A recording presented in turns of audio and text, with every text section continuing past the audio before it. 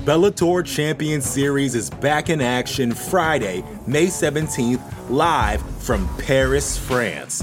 Reigning bantamweight champ Patchy Mix defends his belt in a rematch against dangerous submission specialist Magomed Magomedov. And Cedric the Best Doumbé makes his Bellator debut in front of a home Paris crowd versus Jaleel the Realist Willis. Don't miss the action live at noon EST on HBO here in the US. And visit Bellator.com/watch for information on how to watch around the world. This is the very first time you'll be able to stream a Cedric Doumbé fight here in the US, so make sure you don't miss it. You're listening to the Vox Media Podcast Network.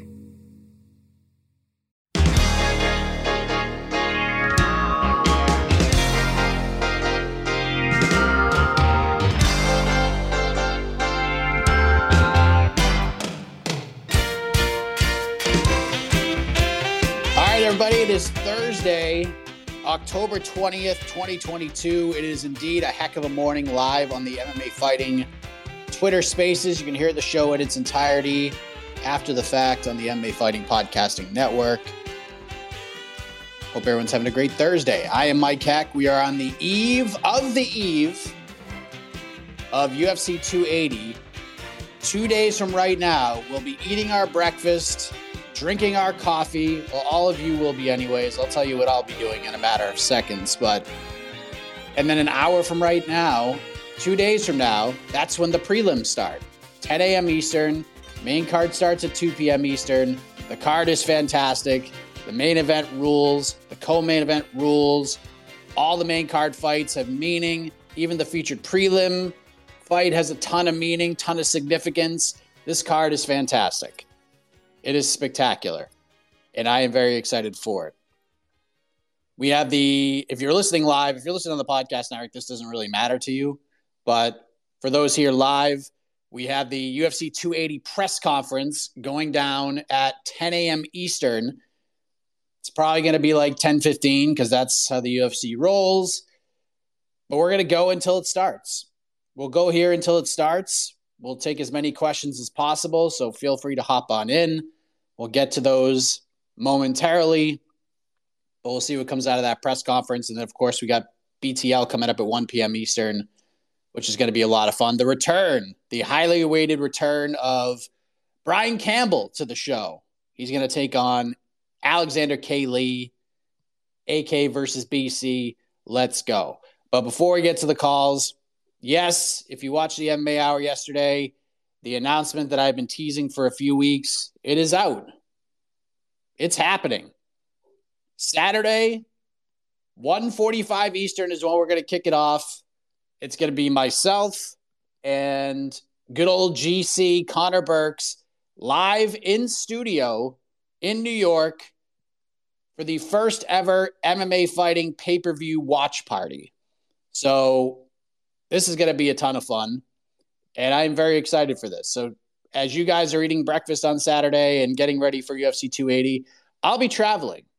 So this is not a thing where I'm going to be going out Friday and I get to sleep and all that fun stuff and then just casually get ready for UFC 280. No, I'm waking up at like 3:30 in the morning, Saturday morning, take a shower, shave the head, hop in my car, drive to the airport for a 6 a.m. flight, fly to Newark, get my stuff, hop in an Uber, right to the studio, and then we're going to get ready to do this damn thing. It's going to be ridiculously fun. We're going to have some stuff going on in between the fights. We'll have special guests joining us, including in the main event. I'm not going to reveal it just yet. We'll reveal it Saturday morning. A very special guest will watch the main event with us, somebody who you know, a universally, at least from all I've seen, beloved fighter who just happens to be in the lightweight division, who's coming off the biggest win of his career earlier this year. And he's looking for a massive fight. And he's going to be watching this main event along with the fight between Beneil Dariush and Mateusz Gamrot, I'm sure, very, very closely. And this guy is just a ton of fun, and I'm excited to have him on. So we will have a very special guest fighter joining us. We'll have MMA fighting staff members. We'll have some other journalists joining us as well. And it's just going to be awesome. Me and GC watching the fights, you guys watching along with us. It's going to be fantastic. I'm so excited about this. And I don't know if this is going to be a one-off. I don't know if this is going to be one of many. I don't know if this is going to be the first of us doing this for every pay-per-view. If I had my druthers, this is the first of doing this every pay-per-view. And I hope that's the case, but this has got to go well. This has got to go well. So hop on in, even if you just jump in for a few minutes in between the fights or something, that's cool with me. If you want to watch the main event with us, cool with me. Whatever you want to do. Whatever you want to do, support it. Let people know about it. It's going to be fun. A nice little option for you. If you want to feel like you're watching the fight with your buddies, that's going to be the vibe, so to speak. If you don't want to spend $75 on this pay-per-view, you don't need to. I mean, you probably should anyways. If you're in this room, you're probably going to do it. But if not, we'll let you know what's happening. Live on Saturday throughout the entire main card. We'll go a little bit earlier to make sure we have things going. But that is happening. A lot of people thought that the announcement would fall flat, that we're just going to do a Twitter space. No. We're doing this up. We're doing this right. I will not be in Command Center 4.0. There will not be a little webcam on me with my microphone. No, we're going to be in studio, sitting in comfy chairs. We're going to do this right. We're going to do this the correct way. And hopefully this is something we do all the time for these pay-per-views. But this one's got to go well, and I hope you'll join us 1:45 Eastern on Saturday for the inaugural UFC 280 watch party. And let me just throw another tease out at you. A little tease.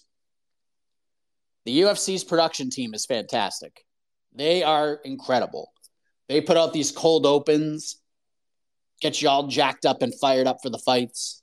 Ron Perlman, the great Ron Perlman, you might know him as Clay Morrow from Sons of Anarchy, just a tremendous actor. Wonderful voiceover. Guy crushes it every single time. I'm going to go ahead and say this. Hot take. The cold open for this watch party is going to blow away anything the UFC is going to do. It is the best. It is amazing.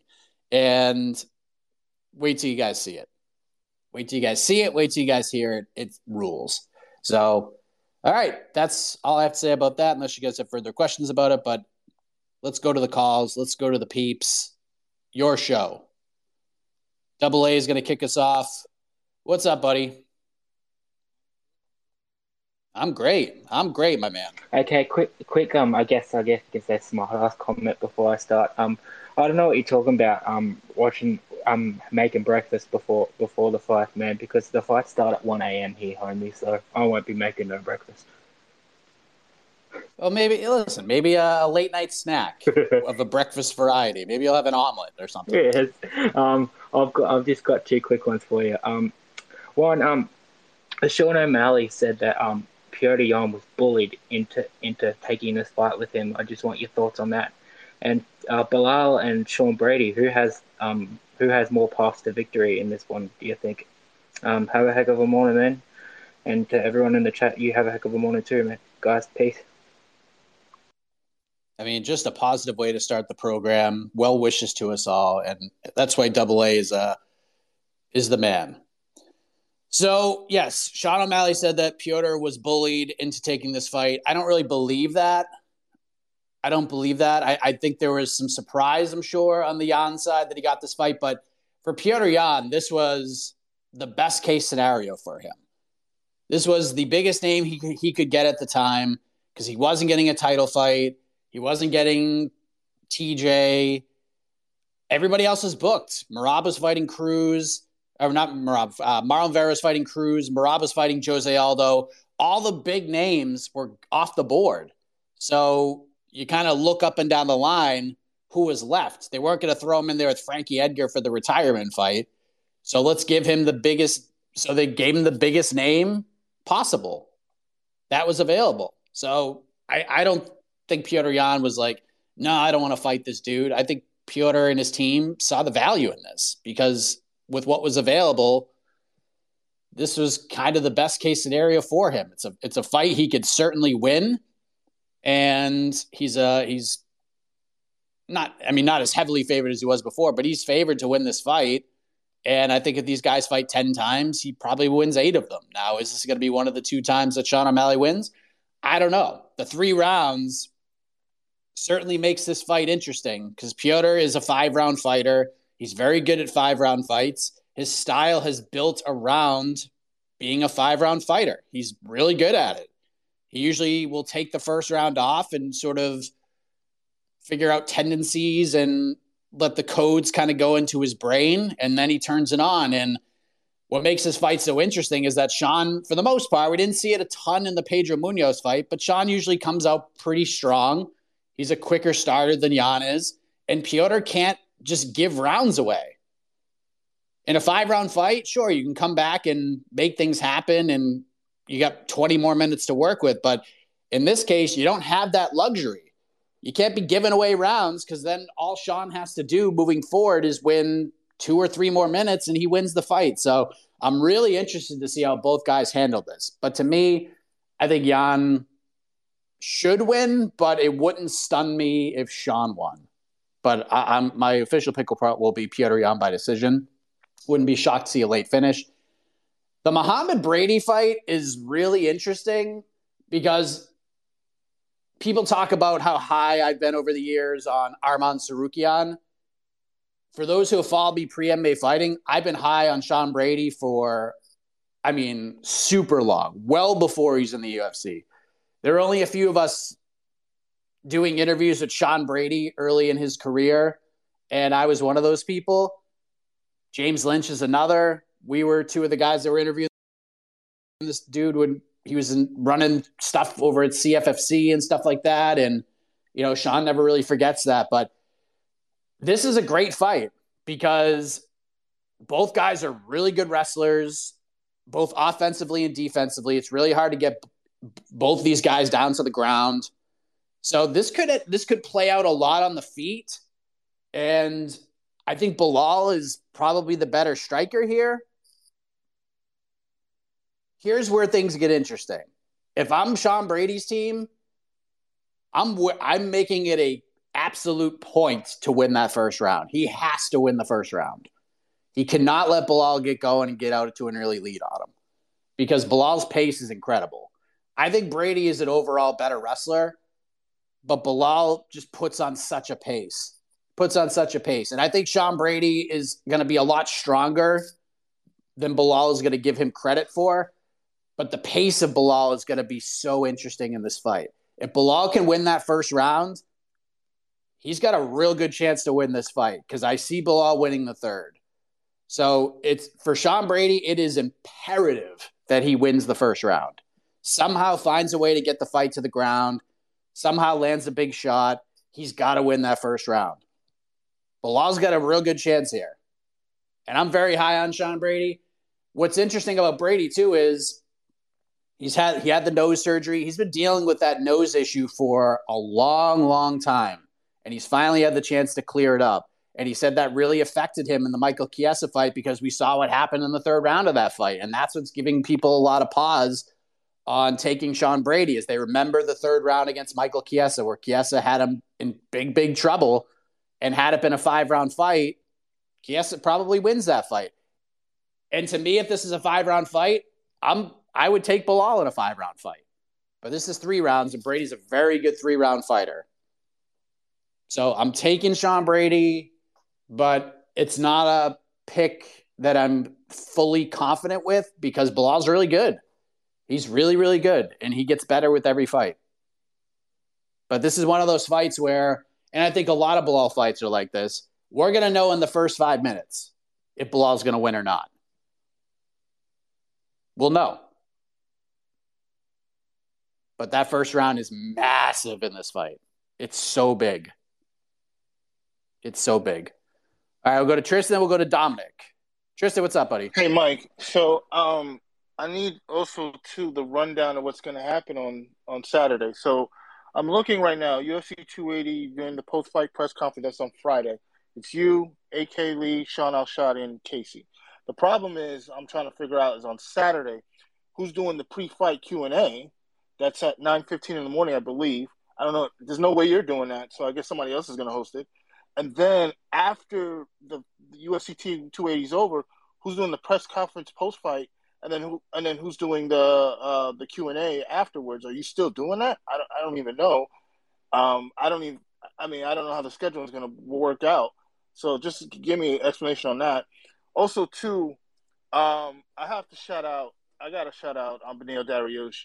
That guy's the man. I've watched all his interviews on these fights, and he's a G. He's gonna fight whoever, and he understands. Listen, I think he should get a title shot. To be honest, in the normal world, he should get a title shot, but he also understands from a business standpoint of what the UFC is trying to do. They're trying to make money, and they're gonna try to put the best fights possible, and try to do what they want to do. So I just feel really bad. My heart goes out to him. I'm rooting for him for this fight, man. I know Matu Scamra, he could win, and this dream could be over for Benil. But I really hope he wins, guts it out, and gets a win, man, because he deserves it. He's done everything asked of him and then some, and he's not put any ill will towards any other fighter. He's not complaining. He's not, like he said, I'm not begging for fights. I'm going to fight who's in front of me. And then my last point, going back to the Sean Brady versus Bilal Muhammad, what I'm hearing, what is gonna win this fight? Do you feel that Brady's grappling and his strength is gonna overwhelm Bilal Muhammad, or do you think Muhammad is very good strategically and game planning and making sure that he capitalized on a person's weakness to win the fight? We've seen this in his previous fight of his game plan and sticking to that and then winning it that way. So just your thoughts on that and just a rundown of what's going to happen on Saturday, if you have that already planned in your head or mapped out. And again, shout out to Benil Dariush. I'm rooting for you, man. Thanks for everything, Mike, and have a heck of a morning. Thank you, Tristan. So I'll go backwards. So the Bilal fight, I mean, Brady's strength is going to be a huge factor in this fight. But to me, Bilal's going to win the third round. That's just how I see it. So that first round is so imperative. The way I see it, I mean, because they're both stud defensive wrestlers. They're really good. And they're both really good offensive wrestlers. I think Brady is the better offensive wrestler, but they're both excellent defensively. If Brady can get takedowns, he'll win the fight. Plain and simple. Because if Brady gets on top of Bilal, he's going to have a real tough time getting up. He's going to have a real hard time. Because Brady's humongous. He's probably the strongest dude that he's fought, at least during this streak. And Brady's real good on top. Once he gets you down, it's very tough to get him off of you. And he's very advantageous down there. What makes this fight interesting is that if Brady can't get takedowns and this plays out on the feet, I think Bilal's the better striker. So it's just such a good fight. The Dariush Gamrot fight, to me, and I know it's impossible to do this, but play this game with me for a minute. And you might not agree with me, but I'm going to just throw this out there anyway because I truly believe this. You take the stakes out of all of these fights. It's impossible to do, but just bear with me here. Take the stakes out of all of these fights. Gamrot Dariush is the best fight on the card. There's titles and there's 5 rounds. I get it. To me, this is the best fight on the card. This is the most competitive fight on the card. This is one where I just have no idea what's going to happen. I have no clue what's going to happen. I think Dariush should win. Because what Gamrot does well, Dariush does really well and might even do it better. But to Tristan's point, my one concern, and it's like nothing to do with the fight itself, is that the MMA gods just don't like Benil Dariush. I feel like this dude has just been so unlucky. He's been so incredibly unlucky with all of this, with this whole build. But I think Dariush just doesn't get enough credit for how good he really is. He's a great wrestler. He's a tremendous grappler. And he's great in scrambles. And guess what? Dariush can strike too. He's become an exciting fighter. Some of his knockouts are just ridiculous. This fight is fantastic. And it's not getting any love. It's not getting talked about enough. But I think by the time Saturday ends, we're going to be like, damn, that fight was great. But if you're looking at this from a betting perspective, and I understand we're high on Gamrot after that incredible fight, that incredible war with Arman Tsarukyan, I just think Dariush is super live at plus 160 right now, which is what he's currently at. If I'm betting on this fight, if I have to bet on this fight, I'm betting on Dariush at plus 160. But this fight's great. God, I can't wait for it. And then the other part with the programming, tomorrow, I believe it's at 12:30 Eastern. We're going to do our preview show. We'll do it live. Saturday, we'll have the same programming. We obviously are adding the watch party. I will not be on the Q&A because I don't know what the hell is going to be happening. I'll probably be in an Uber at that point, getting to the studio. So I think Jed and Casey are going to do it.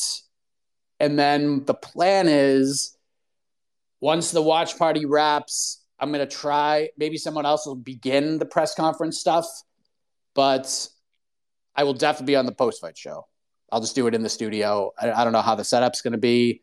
I'll probably just bring my mic and my webcam and just do it off my laptop, but I will definitely do the post-fight show. I will probably be able to hop in for the press conference stuff, but that's how it's going to work. But I won't be on the Q&A. That is for certain.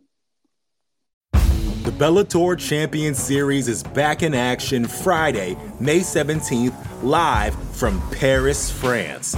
Reigning bantamweight champ Patchy Mix defends his belt in a rematch against dangerous submission specialist Magomed Magomedov. And Cedric the Best Doumbé makes his Bellator debut in front of a home Paris crowd versus Jaleel the Realist Willis.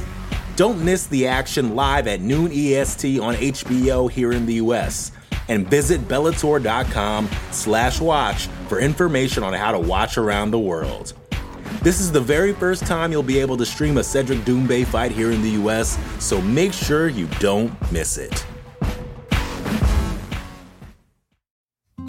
Support for this show comes from Sylvan Learning.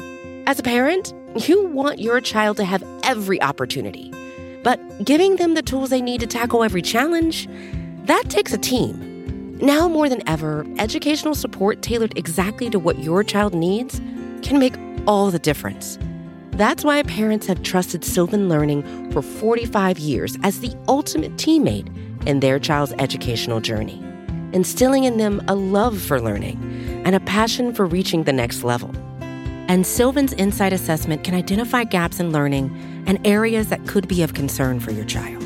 It's a 360-degree view into your child's learning that you can't find anywhere else, and helps ensure that your child didn't miss something in school that might put them at a disadvantage in the future. And right now, it's the best price of the year at $29. Go to sylvan29.com to learn more and get your child's assessment for only $29. That's SYLVAN 29.com. Let's go to Dominic. This might be a first-time caller, actually. Dominic, hello. Hey, Mike. How's it going? Good. How are you, man? Good. So I had like two questions for you. Well, I just wanted to go off the last stuff you talked about. Yeah, the Bilal Muhammad Sean Brady fight. That's a great fight that I actually can't wait to watch. Watching Bilal Muhammad against Vicente Luque and him like beating him like that was absolutely crazy. So that's like a super tough fight to like bet on and like, predict the outcome. And then like the Benair Dariush fight, I also had a question regarding him. Like I saw on social media that Alexander Volkanovski was the backup to Charles Oliveira and Islam Makhachev. And then I saw somewhere that Benair Dariush thought that he was the backup. So I was wondering why that was like a thing and like why Benair Dariush thought that. I don't know if he was just like trolling or just, trying to get a shot because, yeah, you are right that like that guy gets no love. His winning streak and he doesn't get a title shot, like that's crazy, absolutely crazy. But my two questions for you were first was obviously who do you think is going to win this main event, Charles and Islam Makhachev? Like I bet against Charles like when he was fighting Gaethje, solely because of like he lost the belt, he missed weight by that half a pound, and I was like, oh man, there's no way Charles is going to win this, you know. But after he fought Gaethje, that really showed me that not only is he physically strong, but he is mentally very, very strong.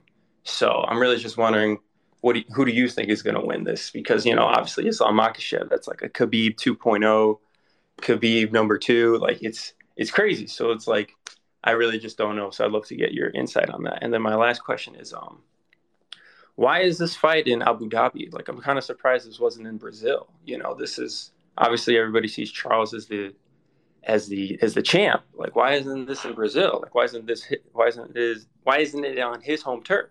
Why are we on Islam Makhachev's home turf? But yeah, thank you for giving us all this information, Mike. Appreciate it. Thanks, man. So it's in Abu Dhabi because the UFC is paid lots of money by the government to put on the best cards possible. And this is what happened. So this is the fight that got made. I think the co-main event being on this card makes less sense between Sterling and Dillashaw when they could just fight at MSG 3 weeks later in Sterling's like home state. So that to me is a little stranger, but I get it. Charles Oliveira is not the champion right now. He doesn't really have a lot of power in this situation because this is for the vacant title. But I also think for Charles, I think he gets a little more carte blanche if he wins. If he wins in Brazil, it's just like, okay, he won in Brazil. But if he wins on the road, so to speak, in a circumstance that is not tailor-made for him, if you will, UFC gives him more options. Now, we've talked about this a lot. And this being on this card tells me that Charles Oliveira, if he wins, will have a little more power with the bat, if you will. Which means if he wants the Conor fight, I don't think it's out of play. It's silly to say. It makes no sense meritocratically. But if Charles wants the Conor fight, I think he has a much better chance of getting it. If he wants Volkanovski over a Dariush or a Gamrot, he'll get it. Now, I know things are coming out saying Dana White said that Volkanovski is definitely next. If you actually watch the interview, he just said that it makes sense. It's just Dana being a little bit non-committal right now. He just said it makes sense. So we'll see what happens because Volk's in a really interesting spot because he could, let's just say Oliveira goes out there and does the damn thing and he's like, I want to fight in Brazil. And they offer Volkanovski that fight. Is he just going to say no because I want to fight in Perth? I don't know what he's going to do. Are they going to try to have that fight in Perth and have Volk headline? I don't know. But the options will be aplenty if Charles Oliveira wins this fight. As far as my prediction goes, looking at past fights, looking at the styles of both guys, it would be very easy for me to just come on here and say that Islam Makhachev is just going to win this fight. And boy, does he have the style to beat Charles Oliveira. This is just a really awful style matchup for Charles Oliveira. But we have said this about Charles Oliveira in almost every fight he's in, that it's a horrible style matchup for him. So the way I'm going with this is not from a technical standpoint.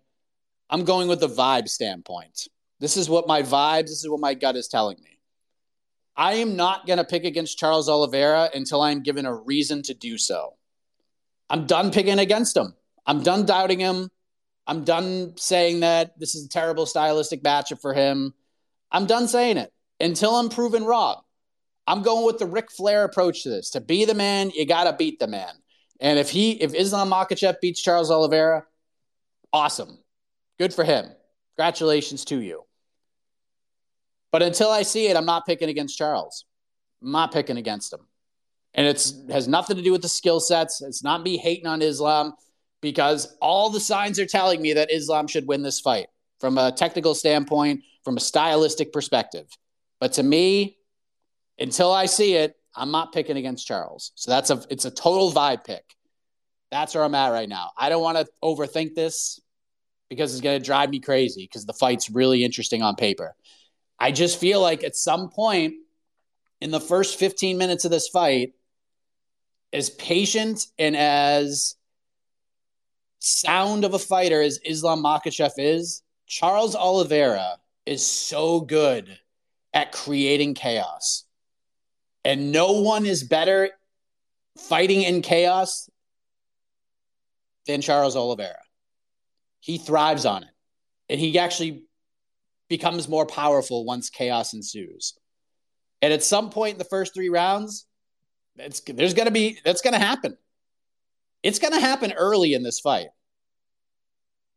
It's going to happen early in this fight. Now, the longer this fight goes, the more it's going to favor Islam Makhachev, in my opinion. If this goes to the championship rounds and Oliveira didn't win the first 3, it could be a rough final 10 minutes for him. But I don't know. This just seems like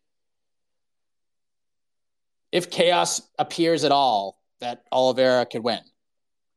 If it doesn't, but it will. It's just going to happen. It's just how is Islam going to deal with that? That's the biggest question I have in this fight.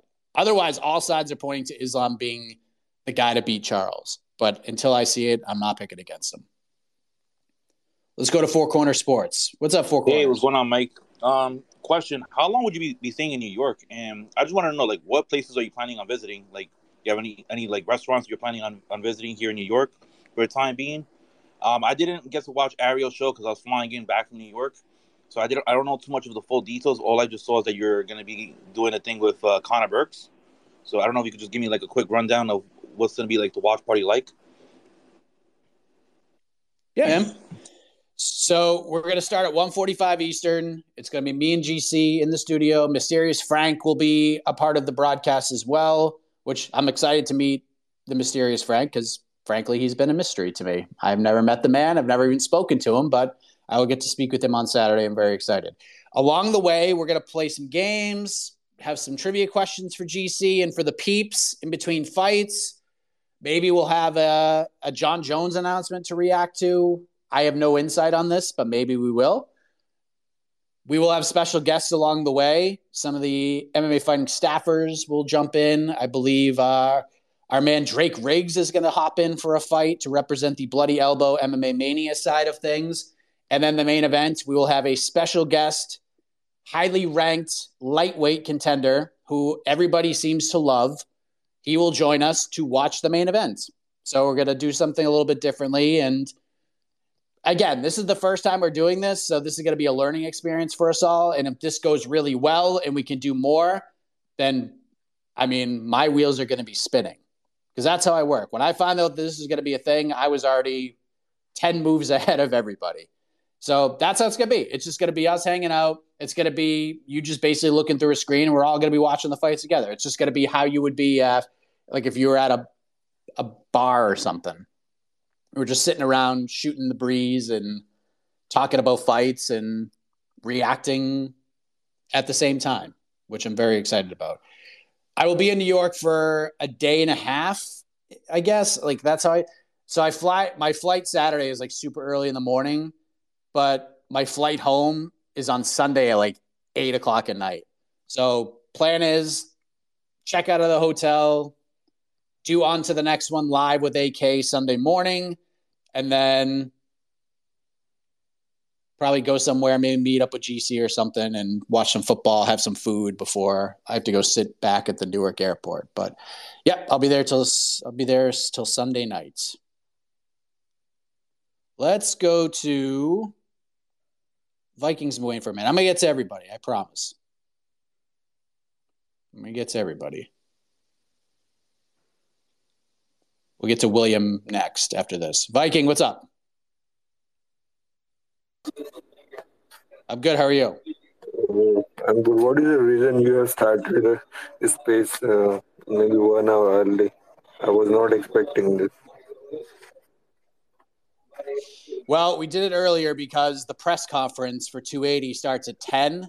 I thought it started earlier than that. I thought by the time we started the show, we'd be reacting to it, but it turns out it doesn't start till the top of the hour. So We're gonna do it. Just wanted to get it done before that, because after that it's gonna be a little tough with BTL coming up at 1, and I wanted to make sure I gave you guys some time here. Okay. No worries, mate. And I just want to tell you one more thing. I'm pretty happy about the question I asked about the pressure situation in the fight between Charles Oliveira and Makhachev in the space a few weeks earlier, and now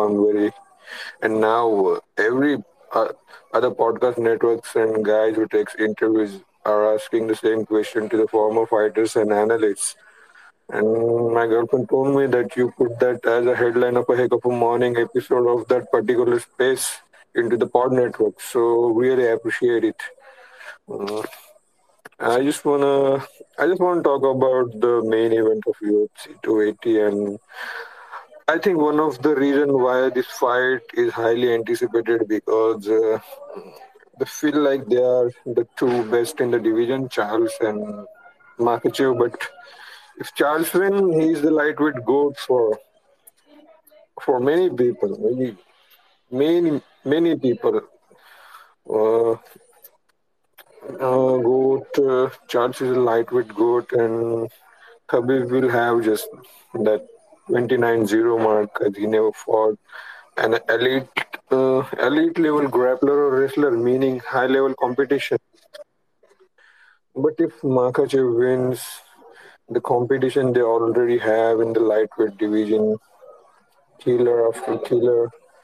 So what do you think about Makhachev? Will Makhachev kind of start to rival Khabib's legacy if he successfully defends his title three more time after this one? Please, Mike, don't say that Makhachev is his brother and he will be happy to be beaten by his own brother. Thank you, brother. Thanks, man. So, yeah, I mean, that's been one of the big questions is the legacies of both guys, depending on who wins. Now, Oliveira, if he wins, he's definitely in the conversation. Some people feel like he is the best lightweight of all time if he wins. And like I said, I'm not willing to make that leap just yet. He's definitely there. Like, he's in the mix. At worst, he's number 2. He's probably 1B. There's arguments that can be made for both sides. Now, if Islam wins, and then he starts on – if Islam wins, he's not there. I'll just put that out there. He's not there. He just doesn't have the resume that either Khabib or Oliveira has. This is Oliveira is a big win, but you just feel like at some point the way Oliveira's been fighting and the risks that he takes, that this is going to have to end at some point. Now, is it going to end on Saturday? I don't know. But if he wins, obviously that's big. And there's a lot of talk about what Islam will need to do to overtake Khabib. And it's just, he's going to be in a real interesting spot because eventually the top of this division is going to have to part. We're going to have to start seeing these young bloods getting their opportunities. We're going to have to see the Fizieves. And I mean, Gamrot's getting a big opportunity, but we're going to have to see some of these guys, the Jalen Turners, the Sarukians, eventually the Grant Dawsons, possibly the Claudio Pueses, get their opportunity. So by the time Islam starts to go on this run, he might be just looking at a whole different crop of guys. And to me, if Islam can go out and beat all these dudes, like the current top 5 and then some of these up-and-coming killers, his resume could end up better than Khabib's. Here's my devil's advocate. Here's how I'll play this. I think everything that Islam Makhachev does will have an attachment to Khabib. So to me, it's not just like whose legacy is better.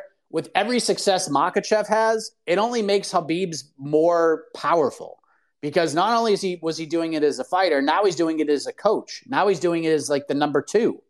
So his legacy only expands himself with the success of Islam Makhachev. So I honestly, like, truly, and I know, like you said, this is a fancy answer and it's whatever, but I honestly do believe that in Khabib's mind, it is more important for Islam to be that dude over him. I think it means more to Khabib as a coach and a number 2 to be that guy. I think that means more to him than him being that guy, if that makes sense. But it's a conversation that will be beginning if Islam can win this fight, and it's really interesting if Oliveira wins. So just adds more elements to the storyline. William, what's up? Hey, pal. How you doing? No complaints. All right. Let's get to some real question. We doing a weigh-in show tonight, bro? Yes, of course. You think AK is going to miss out on that opportunity? This is like Christmas for him. Oh, my gosh. So thankful. I just saw you guys updated a bunch of stuff on YouTube with upcoming shows, and I didn't see the weigh-in show, so I was just drinking my morning coffee, wondering what was going on. Happy to hear it.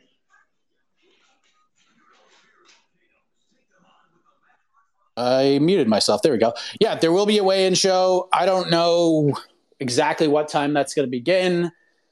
We will let you know. But, yeah, AK is going to be a busy man today. He's going to work. He's going to do BTL. He'll take a breather, maybe take a nap, and then he'll be back later on. I'm even pondering jumping on that as well. I got a couple of softball games. I'm going to be jacked up from those because I'm just a competitive dude like that. So I might still have some adrenaline flow, and I might even hop on for a little while. Who knows? But yes, we will do one because AK will be very upset if we don't have one. Kirkland, what's up? Oh, not much, Mike. How's it going? It's going. It's going, man. Sure is.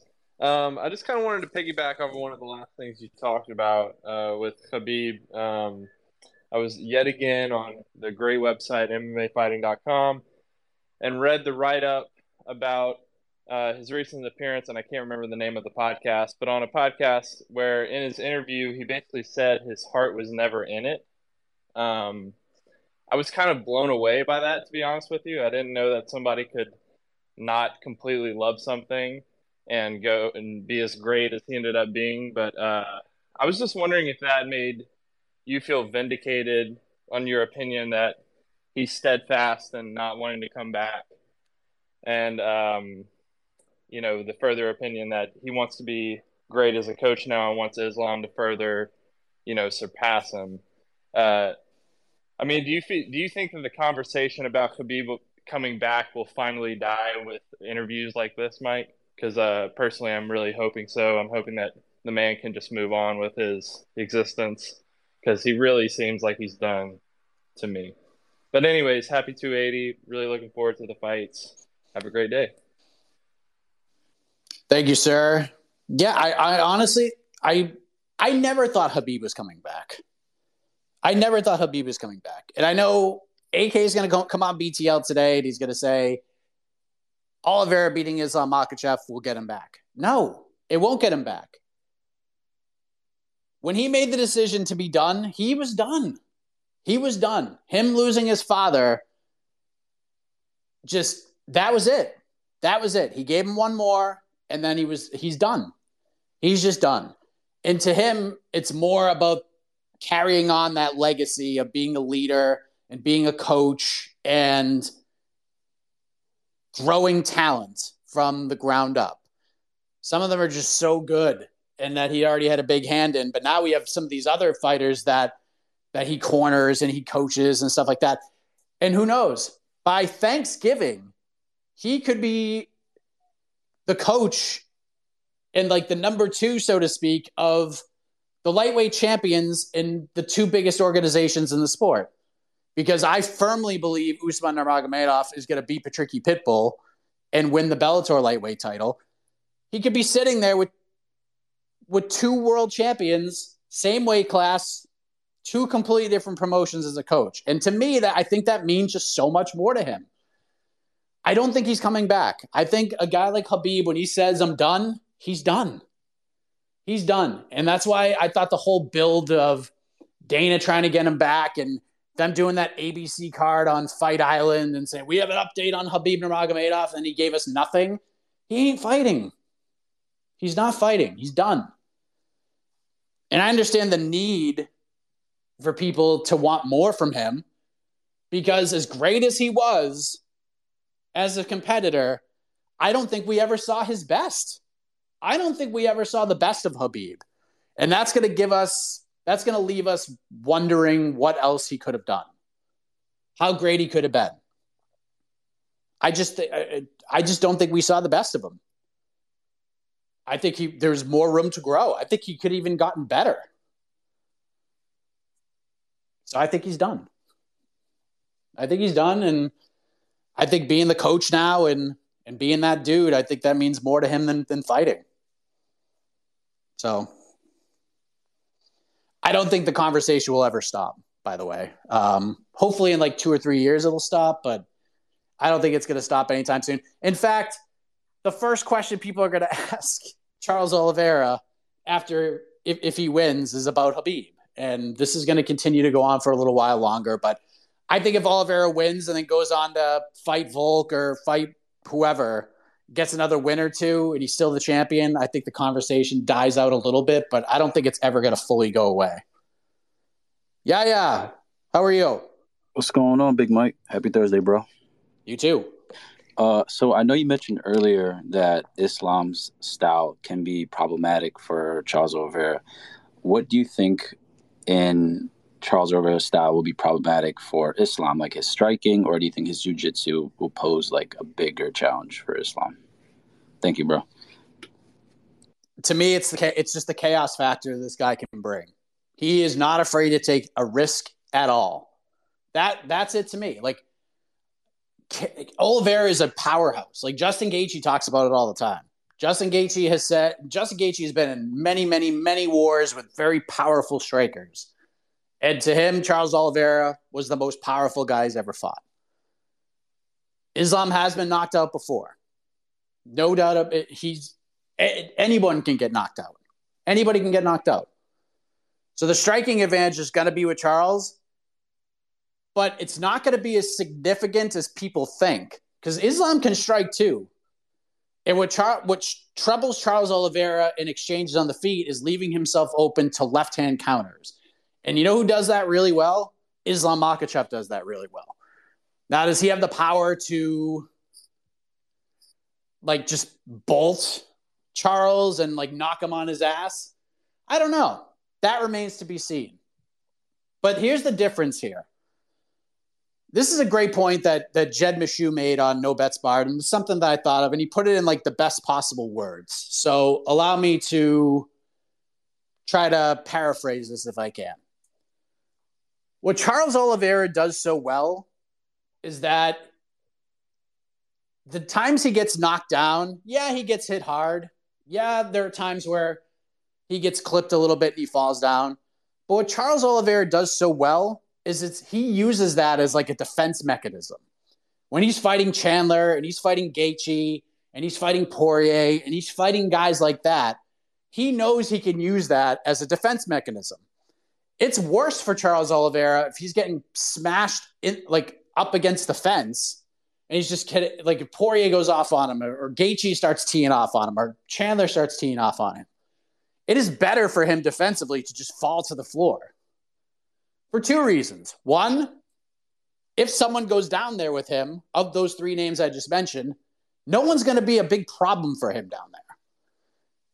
And two, he can use that time to get his wits back because for the most part, no one's going to follow him down there. Islam is going to follow him down there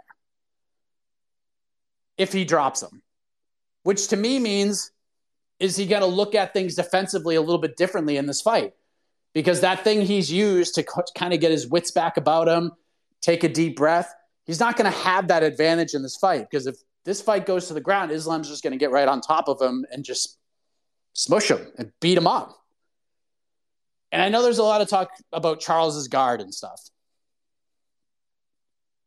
But he's susceptible in that guard. We've seen it many times. We've seen guys do very well in Charles's guard. The Paul Felder fight in particular stands out because he sat in his guard and just elbowed his face off. Kevin Lee had a lot of success in his guard too. Kevin Lee just ran out of gas. And he shot a sloppy takedown and he got gillied. Islam's not going to get sloppy. So for Charles to win, I don't think it's like any particular skill set. He just needs to invoke the chaos clause and just go all in on it. Because we don't know how Islam can handle that. Because usually Islam does what he does. He makes it his fight. It's X's and O's. We do this, we do this, we do this. Charles don't fight like that. Charles wants... Islam is just a nice little rainstorm. Nice little rainstorm. You know what's coming. The sky's going to be dark. Rain's going to fall. There's going to be puddles. Like, we know this is going to happen. Charles is like, no, I am not a thunderstorm. I'm a freaking tornado. I'm a hurricane. I'm unpredictable. I'm here for chaos. I'm here to knock down trees. Here to knock your power lines out. I want this to be as chaotic as possible. And he's going to do it. He is going to try his ass off to do that. Now, how will Islam be able to deal with that? That is the biggest question I have in this fight. Because if he deals with that well, he's going to win. And skill for skill, he matches up excellent with Charles Oliveira. But it's that glimmer of chaos. It's that potential of all-out anarchy that Charles thrives in. But we haven't really seen Islam in. Especially with a guy who could hit as hard as Charles. And that's what makes this fight so interesting. Skill for skill, Islam should win this fight. But it's that chaos factor. Because you can sit there and you can prepare for jiu-jitsu. You can prepare to defend wrestling and defend takedowns. You can sit in camp he could sit in camp all day long and prepare for Islam's takedowns. Just bring dudes in and just take them down, try to take them down over and over and over again. Like, you can prepare for that. You can't prepare for the chaos that Oliveira brings to these fights because he's so unpredictable. You never know what he's going to do. Unless you just, like, throw Islam in a cage and turn the lights off and throw 5 dudes at him. Like, how can you possibly prepare for that? So that's the biggest intangible I think Oliveira has, is just his ability to thrive in the absolute anarchy of it all. And we'll see how Islam handles it. If he handles it well, he should win. Mark, what's up, buddy? Charles has been notorious for visual impairment, and he reported that he just got LASIK done not too long ago. And I'm thinking that that's going to bring that left check hook. I feel like he's going to react to it differently now. Maybe not. We don't really know, right? But that could play, him getting hit with the check hook could have played part in bad vision, right? It's a slow reaction. Yeah, it's possible. But old habits are hard to break, even if you're Charles Oliveira. But you don't even need to change that much. I mean, you're winning. You're 111 in a row. You just finished. You're finishing killers left and right. You finished 10 of 11 fights, and your other win was just a complete thrashing of Tony Ferguson, which at the time we didn't realize. I mean, that win doesn't age as gracefully and as well as it probably could have. But again, while Islam lands that check hook and other guys have had success to it, that doesn't make Charles like a worse fighter. It's just an opening that they have, but he still found ways to win, which is what makes this guy so interesting. But I think Charles is going to have to just let it fly and just invoke chaos for as long as he can do it. Because eventually Islam's going to get him to the ground. Now, Charles can create scrambles, and that's where he's most dangerous on the ground. It's not just being off of his back or anything like that. It's his ability to scramble and, again, create chaos. Chaos rules for Charles Oliveira. Chaos rules. And he needs to invoke that chaos as much as possible, or it's going to be a long-ass night for him. Let's go to Paradise Katina. Paradise, hello. Yeah, buddy. Ronnie from Paradise. Good morning, Mike. How are you? We're good, buddy. We're waking up at 6 a.m. on the West Coast just to get conditioned for the weekend, so I got a clear head. There you go. Well done. I got to tell you, you're spot on about that, Olives. I watched. I mean, I've been betting. I don't even know what the hell I've been doing I've been killing every goddamn main event, and I always bet against Oliveira, where it should be. The guy is just. I think because we all have those flashbacks of him giving up and being a quitter, like every one of his fighters have said, his opponents have said. And bro, the kid just grew up. He grew up in the UFC. I mean, he grew up and he became, I don't know, he's a grown-ass man, though. And I'll tell you, he's not afraid of anyone. But I feel like the only way he really does win this fight is exactly that, just firefight. I mean, I was positive that nobody could be more comfortable in chaos than Justin Gaethje, just from watching every single fucking fight the kid's ever been in. And he was the one that was panicking. He was the one that was against Oliveira. It was just wild to see. But for some reason, I don't know if it's just that pace, not worried about getting taken down or what it is. The guy just goes out there with this supreme confidence, that high knee, and just swing it. I mean, the first punch he threw against Gaethje, I mean, it had a lasting effect on the entire round. And Gaethje even admitted it, So I think the guy's a different dude. I just think it's hard for everybody to just get rid of those memories. It seemed like yesterday that Paul Felder was smashing him on the ground, in that guard they were talking about. But I don't know how this guy, every time you look on paper, Islam, absolutely. There's no reason that he shouldn't go out there, take him down, smash him, do what he does all the time. I just have this feeling that maybe I just don't want to get burned by olives anymore. But that guy just seems to be that dude. But I was in attendance when he fought Poirier at T-Mobile, and I'm telling you, it just seemed like, Poirier's too tough for him. He's just going to just wear him out, beat him up. Next thing you know, he's tapping out. You're like, what the hell? The kid just finds a way to win, and there's something to be said for that. Islam is a machine, but having said that, I mean, the only guy, Sarukian, that fight was tough, and he was a kid, but there was grappling versus grappling. This is different.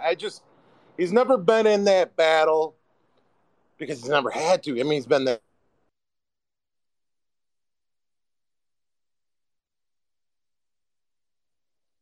Oh. You broke up. I lost you, Paradise. All good. A lot to sort of decipher from all that. Yeah, I mean, that's the thing. That's the thing. Like, Islam has been in, like, chaotic grappling scrambles. Like, the Sarukian fight, if we're talking about fights that age incredibly well, that fight is aged incredibly well. Because I don't care. I still think Sarukian beat Gamrot. I'm not going to die on that hill.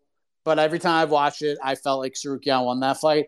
Arman Sarukian's going to fight for the title. And in my opinion, he's going to be the champion. At some point, that dude is going to be a world champion. I'm very, very confident in that. But this is a different beast.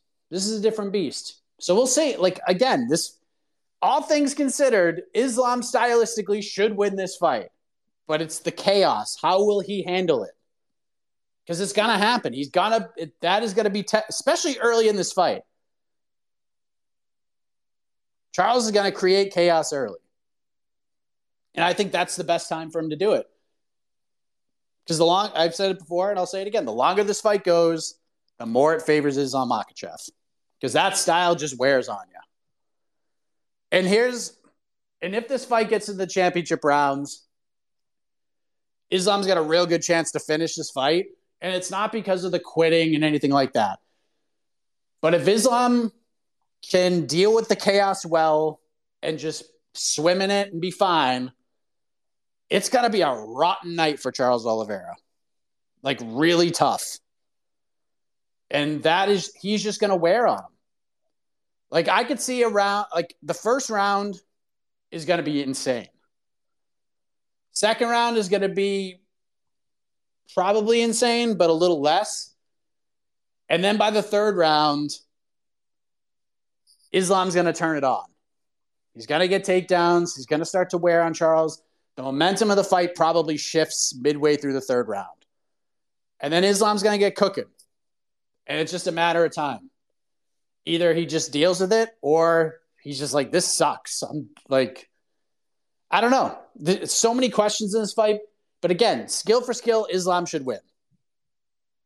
What he does well Oliveira is kind of overrated at. But reputation precedes him.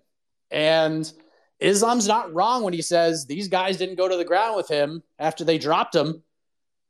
I'm not gonna be afraid to go down there with him, and he won't be. And he'll do fine down there. Especially later in the fight.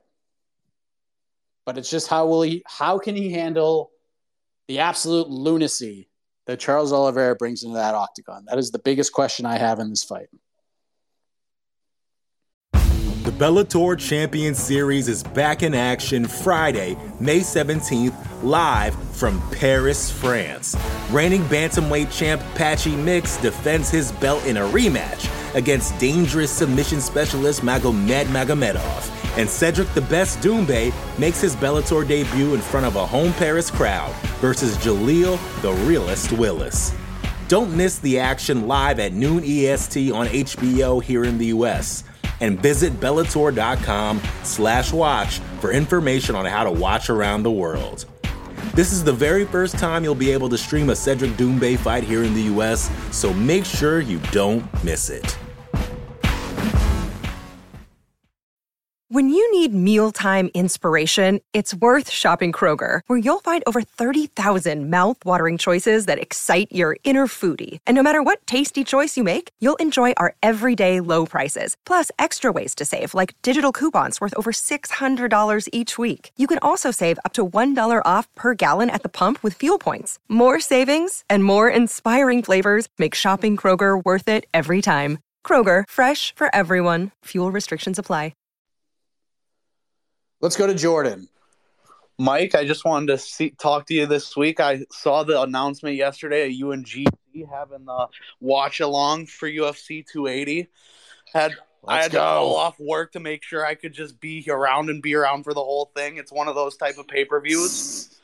I just wanted to touch base. Out of all the pay-per-views we've got on store this year so far, is this the one that you're like, this is the card? This is the one? Yeah, probably. I mean, I think it's the best card of the year. It's the best main card by far. Even the featured prelim has stakes, and it's interesting, and it'll have real effect on the division. So, yeah, I just love me early day MMA. Like, I look forward to these October pay-per-views because I know we're getting them early in the day. And that's okay. Once in a while, you screw around and give us an early day card. I love that. I feel bad for some of the other folks internationally, but we'll be wrapped and packed with everything at like 10:30, maybe earlier Saturday night. Might go out and get a pizza in New York. I'll have time. It's beautiful. But I can't wait. The main card is spectacular. It's so good. Every fight matters. It's an excellent card. Excellent card. All right, let's go to King Cat. We got 6 other people waiting. I'm going to get to all of you, and then I got to go. King Cat, what's up? Hey, Mike. So, the UFC always kind of, in the back of their minds, want someone to win. Who do you think they want to win, Islam or Charles? You might think it's Islam because they can kind of, do the Khabib 2.0, but it might be Charles because he's just more entertaining and, it's always going to be an exciting fight and people are going to want to buy that pay-per-view. But who do you think they're really wanting to win here? Thanks. I don't know. You could probably make arguments for both of them, but I would say probably Islam just because of, you could have Islam as the lightweight champion headlining Abu Dhabi as much as possible. The UFC is going to be thrilled with that because this relationship will continue on. It'll be very profitable for the UFC, and being able to throw that dude in the main event spot, it's good for business. It's good for business. But they'll be able to sell it either way. But business sense, I would lean Islam. Just again, like you said, the Khabib factor doesn't hurt. But you can make an argument for Charles too, because they are going back to Brazil, and don't think Charles would fight. Maybe he will fight on this January card if he wins, but I think the relationship with this relationship with Abu Dhabi is better for business. And that's cool. Let's go to Zeke. I got about 8 minutes. Zeke, what's up, buddy? Mike, what's going on? What's going on, I'll buddy? be short and sweet. I mean, I'm souped about the watch party. That's how I kind of, tied my way in here when Henry Cejudo was butchering the English language on the Eagle FC watch along. So I'm souped. MMA fighting, fantastic network besides these spaces and the watch along you guys are going to be offering. So check out MMA fighting. Lastly, give me a preview. I don't know if we talked about it a lot. I think it's getting a little overlooked. I don't know if it is. Peter Yan, Sean O'Malley. I like the size. I think the striking, obviously from the hands of Sean, is going to be immaculate. It's going to be great to watch, especially with the close guard of Yan. My question to you is, do you think Yan wrestles a little bit? Do you think Peter Yan is going to have to wrestle? Do you think he can outstrike Sean? I mean, maybe Sean will start a little early, but I think Yan will maybe even want to try to keep it on the feet. I don't know. I guess maybe do you think he'll have to wrestle? Is there a preview that you have in mind? Thank you, Mike. Let's have a heck of a week. Do I think he'll have to wrestle? No. Do I think he will wrestle? Yes. I think he will wrestle. I don't think he has to wrestle, but he wouldn't be incredibly intelligent if he doesn't. So, yeah, I think he'll wrestle. I don't think it's a necessary need because I think he can win this fight on the feet too, but I think at least just imposing the idea that he can wrestle is going to be huge in this fight. The way I see it is the first round is I honestly I don't know what the first round is going to look like. I have so many questions because I just don't know if Yan will be able to take that round off like he typically does. He usually will take that first round off and just kind of develop his game plan in his mind. Like, what is he doing? What can I take advantage of? He doesn't have 5 rounds here. He's only got 3. So will he come out a little more aggressive? And honestly, like the more I think about it, the question to me isn't, will Petr Yan wrestle? The question to me is, will Sean O'Malley wrestle? After watching that first round with Aljo and seeing the success he had, and I understand that Sean isn't as strong with the wrestling base and getting takedowns as Sterling is, and Sterling get that back real quick. But Sean is no slouch on the mat. That dude, he's got skill down there. He's not a guy that's going to shoot a Islam Makhachev waist lock and bring you down, but what if Sean takes him down? What if he does it in the first round? That makes things real interesting. Now, I don't know if he's going to do that, but the more I think about it, I'm sure Sean and his team are very smart. They saw holes in Jan's game in that second fight with Aljo. What if Sean wrestles? It's interesting. But I think Jan's going to win. Could be 29-28. I don't know. Maybe it's a late finish. I don't know. But I think Jan wins this fight 80% of the time. But is this one of the 2 times that Sean wins? I don't know. This is a 5-round fight. It's a no-brainer pick. But the 3 rounds makes this more interesting. Let's go to Gallery Hope. Hello, Gallery Hey, Hope. my brothers. How are you doing out there? Good. How are you? I'm good. I'm actually logged into another account, but this is Brian Simmons with Grappler's Quest. And I just wanted to thank you for always supporting the small events from sport fighting to Grappler's Quest that we ran over the years. Your site has been amazing, and I really appreciate what you do. My question is, and maybe it's just more of a deep thought, is have you noticed that when the athletes, when an athlete wins, just like in any sport, they can thank anybody they want. Have you ever seen the difference, though, when someone says, and they talk about, for example, Jesus compared to Allah, which Islam always seems to thank, which it's his freedom of speech. I'm a big freedom of speech guy, freedom of religion. But have you seen Dana White ever say anything against people not thanking who they want to outside of Jesus, is my question. It's very strange to me. I've been watching the UFC since the early days, and obviously a big supporter. I was a partner with them for a long time. And I even remember us having a couple of T-shirt designs that had the Cristo with Brazil at UFC Fan Expo, and they literally were like, take those down. So I just, wanted to know anyone's thoughts on that. Have you noticed that?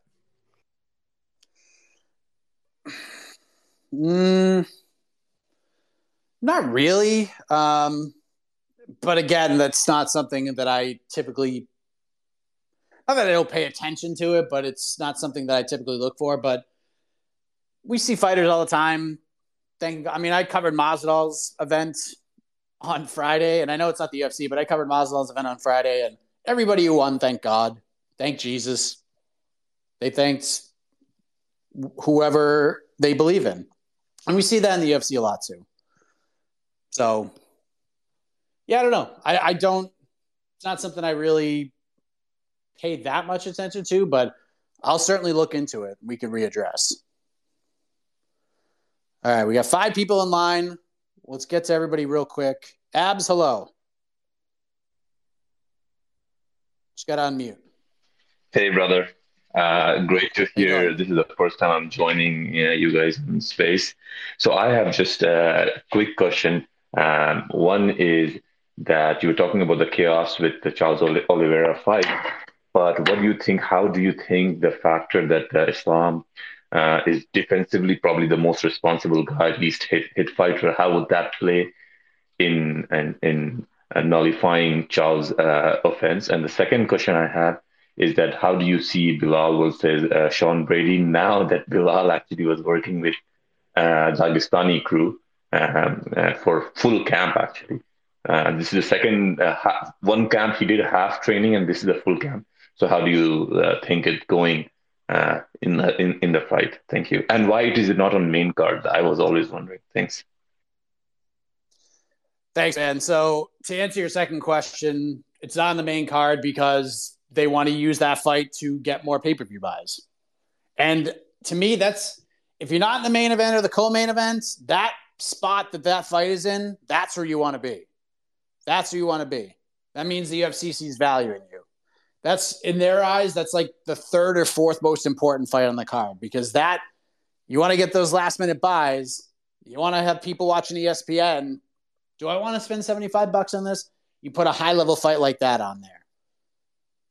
And there's major stakes there. Unfortunately, just something had to go. And the toss-up was, do we do Chukagian versus Fioro, or do we do Brady versus Muhammad? You weigh it out. I think personally we're more excited about the Brady Muhammad fight, but there are more stakes in the women's flyweight fight. Fioro wins, she's probably getting a title shot. Brady or Muhammad win, they're not getting a title shot. Not anytime soon. So it's probably just stakes more than anything, and UFC's putting faith in them to deliver a great fight. I'm picking Brady to win. I'm not confident in that pick. I don't think him training with Khabib changes my opinion on the fight at all, because I don't think, both are just excellent defensively with wrestling. Both are great offensively with wrestling. I think Brady's power and his strength in that department is just stronger than Bilal's. He's just a bigger, stronger guy. He's just a more athletic, big dude who is just huge for the weight class. Bilal's not huge for the weight class. Sean Brady's huge for the weight class. But to me, the difference in that fight, it's the first round. I think Brady's going to win, but he has to win the first round. If he doesn't win the first round, I don't think he wins. I don't think he wins, because I think Bilal's going to win the third. He's got that pace. It's hard to deal with. Now, Brady had the nose surgery. We'll see how his cardio has improved, how much of a difference that makes. But Bilal's going to keep that pace on the entire fight. We'll see how Sean could deal with it, because you saw him fade a little bit in that Chiesa fight. This fight could play out a lot on the feet. And I think Bilal has the advantage on the feet. But Brady's striking is getting better every fight. And he hits pretty damn hard. But Bilal is just the better pure striker, and the volume's going to come. So it's a really interesting fight. I'm going with Brady, but I don't I don't love that pick. There's a lot of fights in this card where I'm not confident in either side. I feel good about Brady, but I could definitely see many scenarios where Bilal's pace just becomes too much and he's just defensively sound and keeps this fight standing. That's the best thing Bilal can do, is keep this fight standing. And even then he could be in some trouble, but he just does not want to be on his back with Sean Brady on top of him, because it's going to be a long one, be a long few minutes that he's going to be on his back, because it's going to be really tough for him to get somebody like Brady off of him. And then, listen, the defense with again, on paper with the Makhachev Oliveira fight, stylistically, skill for skill, defense, all that, Makhachev should win this fight. But it's one thing to defend your typical martial arts styles. It's another to defend a friggin' tornado coming at your face. That's a whole different thing. But Makhachev should win on the skill set side, but again, you can't prepare. You can't prepare for that. You just have to. You could deal with it or you can't, and we'll see if Makhachev can deal with it. Try to get Jackson in here. Good morning, Mike. Wheel is spinning. Morning, Mike. Can you hear me? Not working. Let's try Chavez.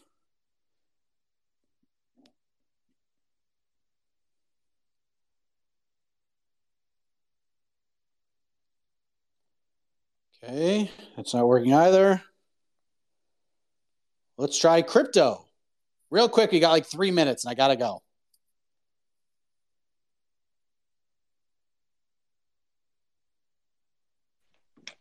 Can you hear me? Man, we are just struggling here. Can't get anybody in. Let's try JD.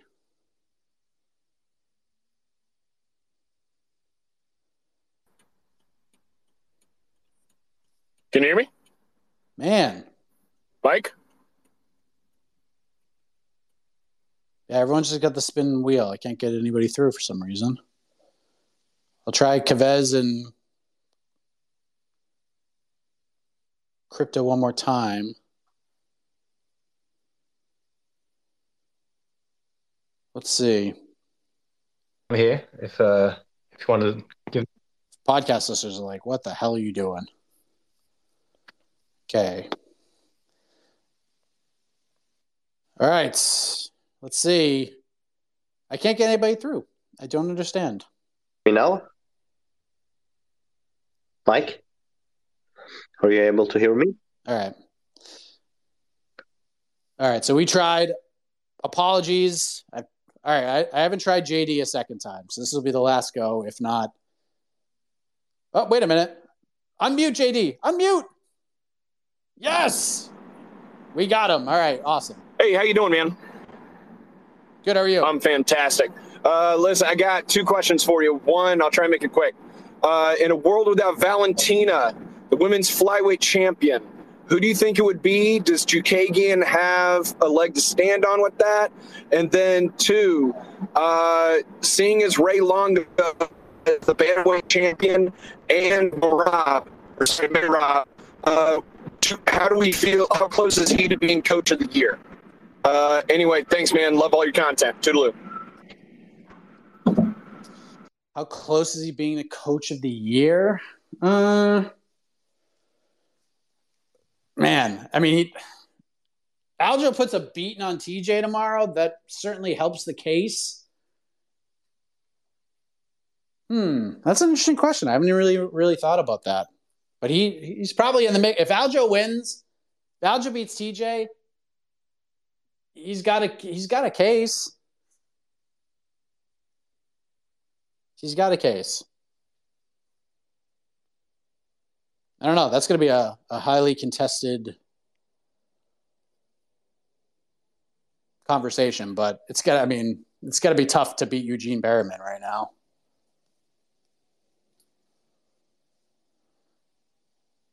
It's going to be tough to beat that dude. All right, we'll try this one more time. Pressure's going on. Wait a minute. I think we have Chavez now. You just got to unmute yourself, and I think we're good. Yeah, can you hear me? Yes. Oh, cool. Well, thanks for having me. Just wanted to say first that we're happy here in Serbia that for once the time is on our side. We'll be starting at 4 in the afternoon. Nice. Basically, my question, like you addressed the chaos factor for Charles in the fight. My question is more like with the ground game. Like we know that Islam's ground game is absolutely top notch. Like his wrist control, his weight distribution, his awareness are like among the best, if not the best. But we also know that Charles is really good at baiting for mistakes. Do you think that could happen for Islam? Could he bait him into making a mistake and into getting the win on the floor? Thanks, and have a heck of a morning. From like a natural sense, no. From again, this all comes back to chaos. Where Charles thrives in these spots on the mat, it's creating scrambles. It's high energy. It's not accepting positions. It's using momentum to your advantage. And what Islam does so well is he's not your traditional MMA grappler. He ain't shooting singles and doubles and just trying to get a takedown and just trying to accept that. Oh, if I can't get a single, like I'm just going to keep trying. No. He starts low and goes high. He gets to your body. So when he gets you down, he's so good at like landing in position in a really tight spot. Now, I think for Islam, while it's advantageous to be inside control and try to advance position and stuff like that, I think it could be to his detriment because I think that's what Oliveira is looking for. Islam's best hope is just taking this thing to the ground, sitting in his guard, and just pounding him, and just wearing on him. That's best case scenario. Just pound him out. Sit in that guard and try to pound him out and try to wear him down. That's his best thing he could do. But he doesn't want to get into scrambles with Charles. That's where he could find himself in trouble. But if he just does what Islam does, takes him down, gets in his guard, starts landing shots, making him uncomfortable, getting that gas tank to work a little bit harder, that's where Oliveira is going to shine. I mean, Makhachev's going to shine. But if he tries to advance a little too quickly, that's what Oliveira is looking for, I think. Again, this is where the chaos comes in. This is Oliveira's best weapon in this fight because we haven't really seen Islam in these types of scenarios. But if Charles can't create that chaos, he can't create that storm, it's going to be a long, long night for him. It's going to be a long, long night. He needs to set the tone early, and he probably needs to get Islam out in the first 10 minutes. I think if this fight sees round 3, it's not going to go well for Charles Oliveira. All right, Crypto, take us home because I got to go. I'm probably getting in trouble. Crypto, hello. Good. Yeah, so Mike, pardon my voice. I woke up today, realized I had the Rona, but that's not even the craziest thing that happened today because I started scrolling and I had Bryce Mitchell explain to me why the Earth is flat and why gravity doesn't exist. I mean, it's just getting crazy. So it's been a crazy day so far, but I'm going to keep it quick and simple here, Mike, because I know you need to go. So who is the biggest winner and the biggest loser in the upcoming event prior to the fights actually happening? So what I mean by that, just to give you 2 examples. For me, the biggest winner is Sean O'Malley. Because basically, I mean, if he wins, he gets most likely at least gets the title shot. If he loses, I mean, he will still be popular. He'll recover from that. Biggest loser for me is Beneil Dariush. Because, I mean, if he loses, yeah, that's not good. But even if he wins, he's still in a very strange situation. Like, yeah, he's not going to get the title fight, especially not now with this whole Volkanovski situation. So for me, it is. Sorry, Mike. For me, these 2 fighters are the winners and the losers, so to say. How about you?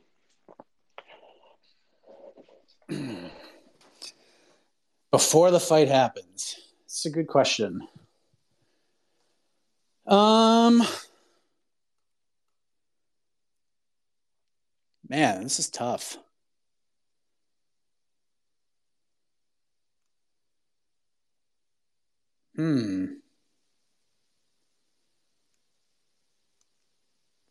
Wow. I mean, I think you got me with that one. I think O'Malley, I think you make a good point about O'Malley. I think he's in a house money spot. I think this fight, I think Jan's going to win, but I think it's not going to be a fight where he just runs and just trucks O'Malley. I think O'Malley's going to have moments, and I think that's what's going to be helpful to him. What would just be horrible for O'Malley is if he just gets absolutely wrecked. Like if he gets 30-25 or just gets run over in the first, that's not good for Sean. That's really bad. Hard to come back from that. It took him a long time to come back from the Cheeto loss. Biggest loser. I feel like it's probably Aljamain Sterling. I mean, at least now, with how I think the fights are going to play out. Here's my hope. Here's my hope. Because I want to say Bilal Muhammad is the answer for two reasons. One, if he loses to Sean Brady, that streak's over, and his road back to top 5 titles contention, it is super duper long. I mean, it's a marathon for him at this point. For Bilal to get a title shot, he can't lose. He can't lose to anybody. He's just got to keep winning. And here's the other way, and here's the other piece of the puzzle. Let's just say Bilal wins. Let's say Bilal beats Sean Brady. It is going to be imperative that he says the right things on the microphone because he has fallen flat the last 2 times. He has fallen flat. He can't do that again. He can't call Leon out because he ain't getting that fight. He can't call Colby out because he ain't getting that fight. He's got to be smart with this. He can't call somebody out and then go and do the interviews after and call out Hamzat. Like, if you want Hamzat, you cut the promo on Hamzat. Cut it on him right now. Hamzat, let's go.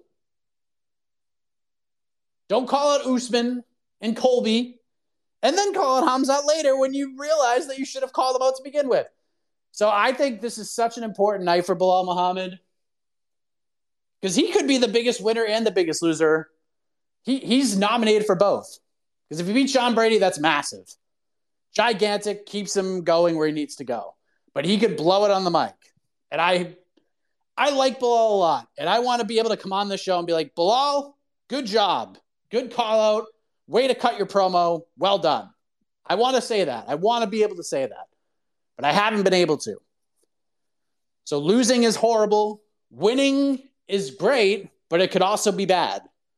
Because if he doesn't do it right on the microphone, he's probably going to have to fight like Shavkat Rakhmonov next. So you got to be smart. You got to be smart. Call out Gilbert Burns. That's a fight he could probably get. He already beat Vicente Luque. There's a story there. But just be smart about all of that. The post-aftermath for Bilal is so important. The fight's huge, but afterwards, that's important too. Be realistic. Know your audience. Know what's possible. Don't overshoot. Shoot it just right. Look, call out Masvidal. Call out Masvidal. You have a good chance of winning that fight, stylistically. And that's a big name. And you have a better chance of getting that fight than you do Colby right now. So, yeah, Bilal is in the mix for all of these. But I got to go. Presser's going on. I got to hop in and help out the squad. You guys are the best.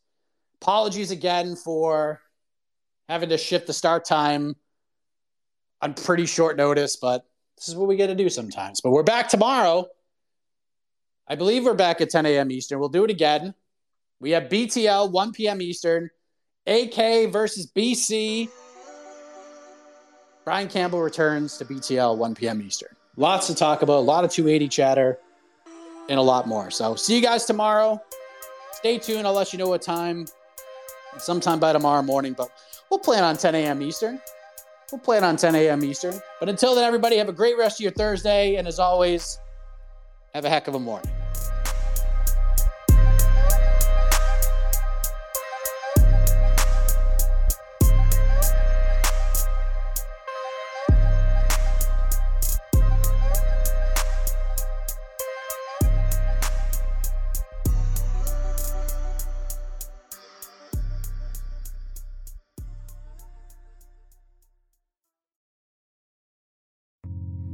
You're listening to the Vox Media Podcast Network.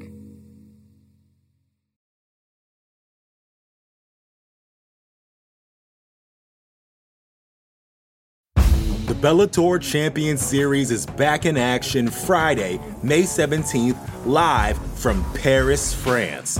Reigning bantamweight champ Patchy Mix defends his belt in a rematch against dangerous submission specialist Magomed Magomedov. And Cedric the Best Doumbé makes his Bellator debut in front of a home Paris crowd versus Jaleel the Realist Willis. Don't miss the action live at noon EST on HBO here in the US. And visit Bellator.com/watch for information on how to watch around the world.